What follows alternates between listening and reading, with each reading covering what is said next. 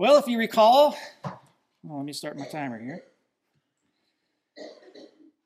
We ended round 2 of our shorter catechism study back in November of last year and took a little break. I think we broke a little bit longer than I think we intended to originally, but nevertheless, our break has finally come to an end. And today we are beginning a new series. We're going to continue studying the doctrines of the shorter catechism, but rather than study it one question at a time, we're basically going to follow kind of an outline that you would find in a systematic theology. We're going to explore topics like the doctrine of God, the doctrine of Scripture, the doctrine of salvation, the doctrine of the church, and so on. And then each of us will teach for 6 weeks before moving on to another speaker and topic. And I got to tell you, I'm really looking forward to this study, and I want to encourage you, especially those of you that are a little bit new to the faith or new to Reformed faith, this would be a good time to grab out a pen and paper and take some notes, because this will be a good intro and a review of the essential doctrines of our faith. Well, today we begin at looking at the doctrine of Scripture. Now, historically, when studying the doctrine of Scripture, there's usually a list of attributes that are explored that help us define what Scripture is and what it is not. And that list typically covers about 7 attributes. And you may see slight variations of this list, depending on who you read, or they may word it slightly different, but 7 is the usual number. Well, I'm going to be following the outline we find in Robert Raymond's Systematic Theology, because I just really, really love that book. And Raymond he lists the 7 attributes as follows. The attributes are necessity, inspiration, authority, self-authentication, sufficiency, perspicuity, which is clarity, and finality. And of course, since there's 7, we'll cover 2 of these in one lesson at some point. Well, today we're going to explore the Bible's attribute of necessity. And I want to introduce this attribute to you by asking you this following question. Why are we beginning a study in theology by starting with the doctrine of Scripture? Shouldn't we begin with the doctrine of God? Now, those of you who have attended this church for a while, I think you already know the answer to this because you've heard it plenty of times. But for those that haven't, let's explore this for a minute. Because after all, this is a question that comes up quite a bit. It comes up when you're looking at evangelism or apologetics, defending the faith. This is a sort of a controversial point. Where do we begin? Do we begin with Scripture or do we begin with the doctrine of God? Many people argue that since unbelievers do not embrace the Bible, we should first talk to them about the existence of God and even attempt to prove his existence apart from any appeal to the Bible. They may say, well, why quote Bible verses to people who don't even embrace the Bible? They don't even believe it. So let's first prove God's existence, and when we get the unbeliever to accept that there is a God, then we can start bringing in Bible verses. Well, that seems reasonable, right? And that is the strategy of a lot of Christians, perhaps even most Christians. But notice, it's not the strategy here of the Westminster Divines, reflecting historic Reformed theology.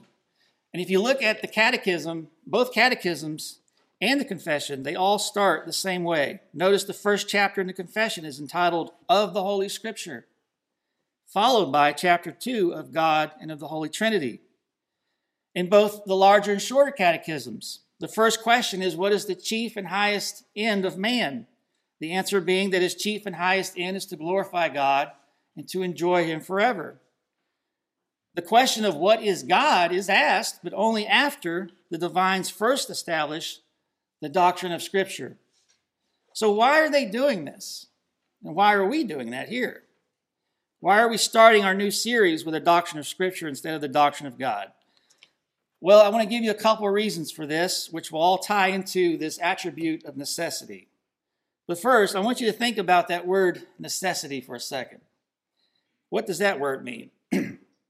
Well, the old 1928 Webster's Dictionary, which every homeschool family has, I think,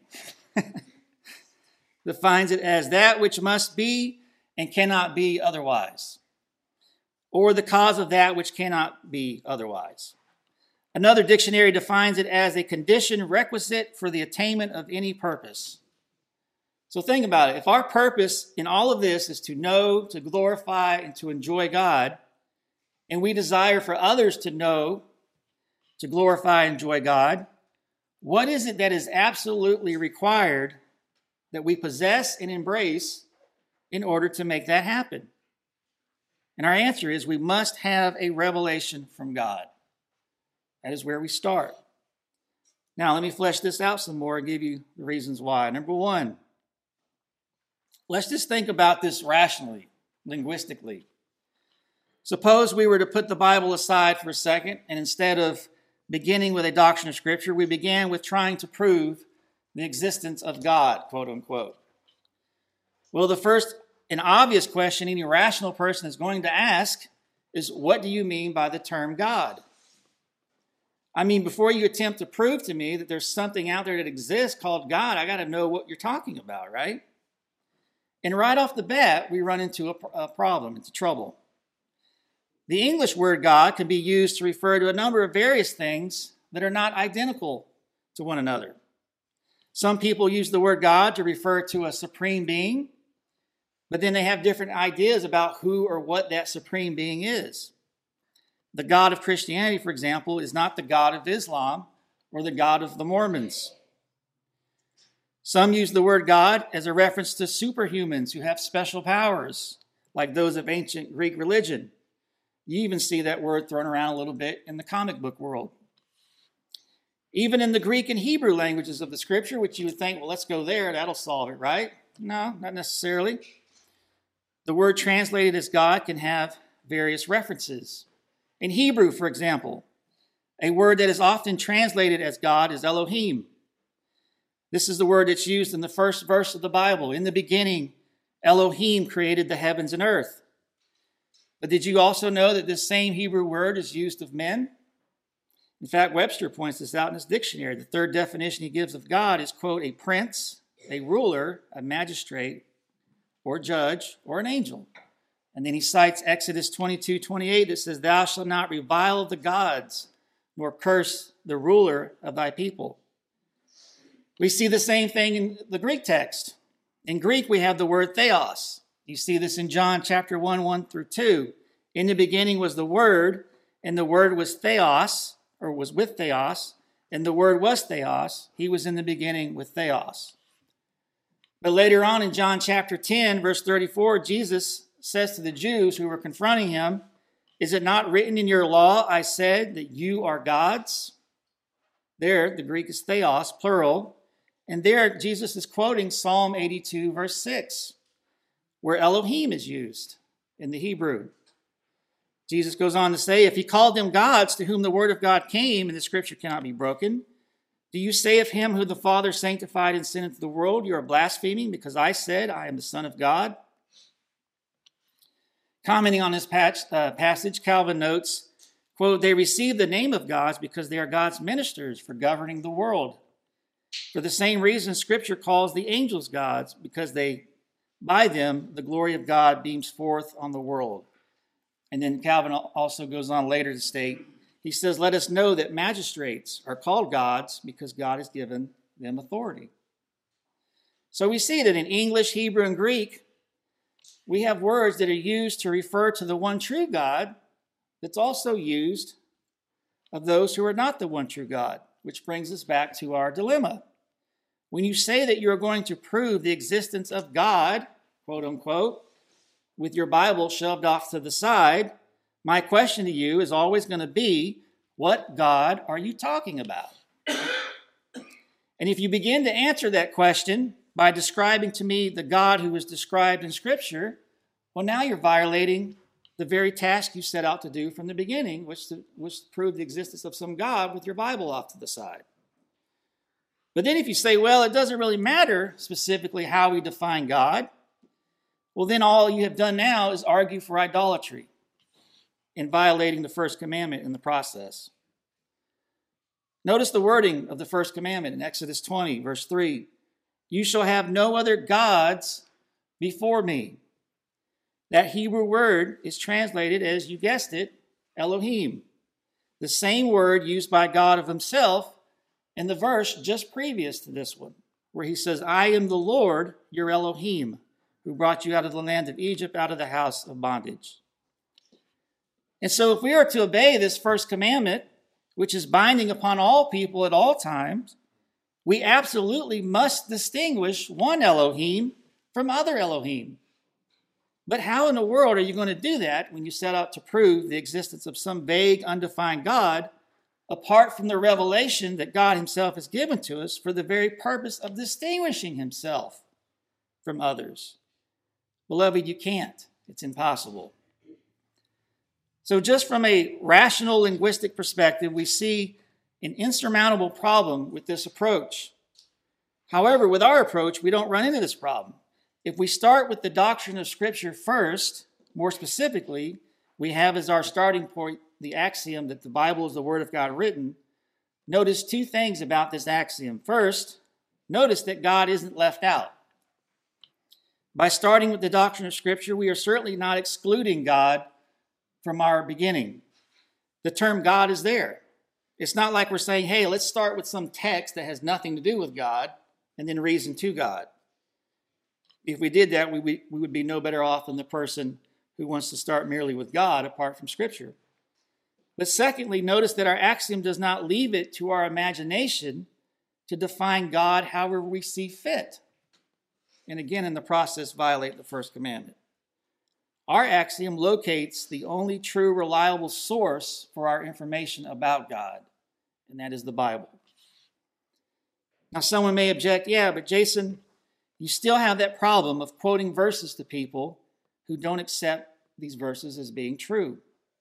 Well, we'll get more into that when we look at the attribute of authority. But let me just say here briefly that, beloved, understand this. This issue of trying to change people's hearts so that they embrace the truth of God's word isn't your job. It's way beyond your pay grade. You don't have the power to do that.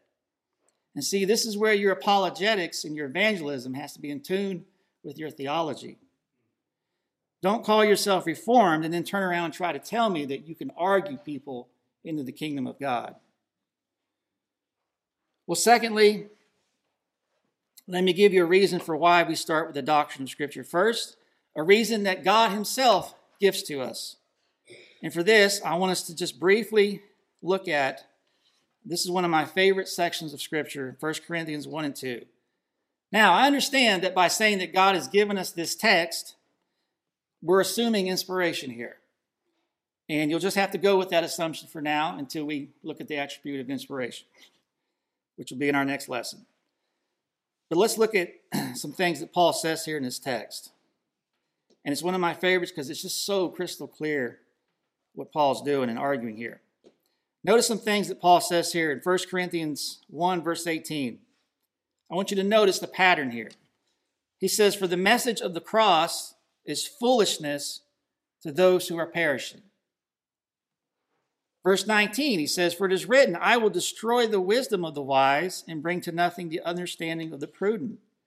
Where is the wise? Where is the scribe? Where is the disputer of this age? These are all rhetorical questions. The debaters, the scribe and the disputer of this age and the wise are nowhere to be found.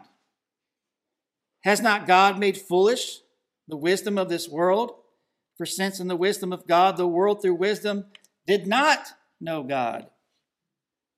Verse 23, we preach Christ crucified, to the Jews a stumbling block, and to the Greeks foolishness. That covers everybody, doesn't it? Jew and Gentile. Chapter 2, verse 6, we speak wisdom among those who are mature, yet not the wisdom of this age, nor of the rulers of this age, who are coming to nothing. And in verse 11, for what man knows the things of a man except the spirit of the man which is in him? Even so, no one knows the things of God except the Spirit of God. And then finally in verse 14, the natural man does not receive the things of the Spirit of God, for they are foolishness to him, nor can he know them, because they are spiritually discerned. What in the world is going on here? Do you see the pattern here? We treat God in our natural state in his word as foolishness.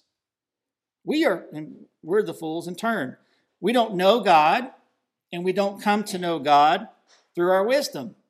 We don't receive the things of the Spirit of God, nor can we know them. And if that weren't enough, Paul tells us that we can't possibly know the things of God because we are not mind readers. Think about that one for a second. As I look over the audience here, Wesley, I have no idea what's going on in Wesley's mind right now. I don't know if I want to. No, I'm just kidding. But I can't read Wesley's mind. I have no idea. It's impossible. I can't do it. I can't read his mind. What in the world makes me think then that if I can't read Wesley's mind, that I should be able to read God's mind? I can't read God's mind any more than I can read Wesley's mind, nor am I that Spirit of God that Paul mentions in verse 11, who he says alone knows the mind of God. And yet, despite all of that, now look at verse 16. Paul says, "For who has known the mind of the Lord that he may instruct him? But we have the mind of Christ." Now, wait a second. How did we get there, Paul? How did we go from being ignorant fools, not knowing God, not knowing his mind, and being totally incapable of doing so, to now we have the mind of Christ? Now we do know these things. Well, let's go back to my example with Wesley. I can't read his mind. I don't know what he's thinking right now. But there would be one way for me to know what's on his mind. And how would that happen? It's pretty simple. Wesley can just decide to talk to me, communicate with me, tell me what's on his mind. Well, beloved, that is exactly what Paul says that God did for us, so that we go from being fools and ignorant and not knowing his mind to now having the mind of Christ. Notice verse 10. But God has revealed them to us through his Spirit. For the Spirit searches all things, yes, the deep things of God. For what man knows the things of a man except the spirit of the man which is in him? Even so, no one knows the things of God except the Spirit of God. Now we have received not the spirit of the world, but the Spirit who is from God, that we might know the things that have been freely given to us by God. These things we also speak, not in words which man's wisdom teaches, but which the Holy Spirit teaches, comparing spiritual things with spiritual. Beloved, God has spoken. He's communicated to us. He has revealed his mind to us, at least partially. And as we see clearly here in this text, it was of absolute necessity that God do this in order that we might come to know God and the things of God. That which was hidden, verse 7, has been revealed. That which no eye has seen, nor ear heard, nor has ever entered into the heart of man, verse 9, is now seen, is now heard, and is in our hearts, because, verse 10, God has revealed them to us through his Spirit. Remember what we said about the word necessity. That which must be and cannot be otherwise, or the cause of that which cannot be otherwise, or a condition requisite for the attainment of any purpose. Beloved, if we are to know God and to know him rightly, we cannot do so apart from his word. This is why we start with a doctrine of Scripture. And this is why Scripture is of absolute necessity. I'm going to close and end it with this quote from our confession, chapter 1, paragraph 1, which states, "Although the light of nature and the works of creation and providence do so far manifest the goodness, wisdom, and power of God as to leave men inexcusable, yet they are not sufficient to give that knowledge of God and of his will which is necessary unto salvation. Therefore it pleased the Lord at sundry times and in diverse manners to reveal himself and declare that his will unto his church. And afterwards, for the better preserving and propagating of the truth, and for the more sure establishment and comfort of the church against the corruption of the flesh and the malice of Satan and of the world, to commit the same wholly unto writing, which maketh the holy scripture to be most necessary. Those former ways of God's revealing his will unto his people being now ceased. Well, amen. Raymond, commenting on here, says, notice, it's important that we clearly see the confession grounds its doctrine of the necessity of Scripture in two antecedent conditions that obtained at the present time. Namely, one, the insufficiency of general revelation, and two, the cessation of special revelation. If general revelation is insufficient to provide that knowledge of God and of his will that is essential to salvation, and if special revelation has ceased, then one must go to Scripture if he would learn those things which are necessary to be known, believed, and observed for salvation. Moreover, it must be noted that to the degree that one believes that God still speaks directly to men and women today through prophets or through these so-called tongue speakers, just to that same degree he is saying that he does not absolutely need the Bible for a word from God.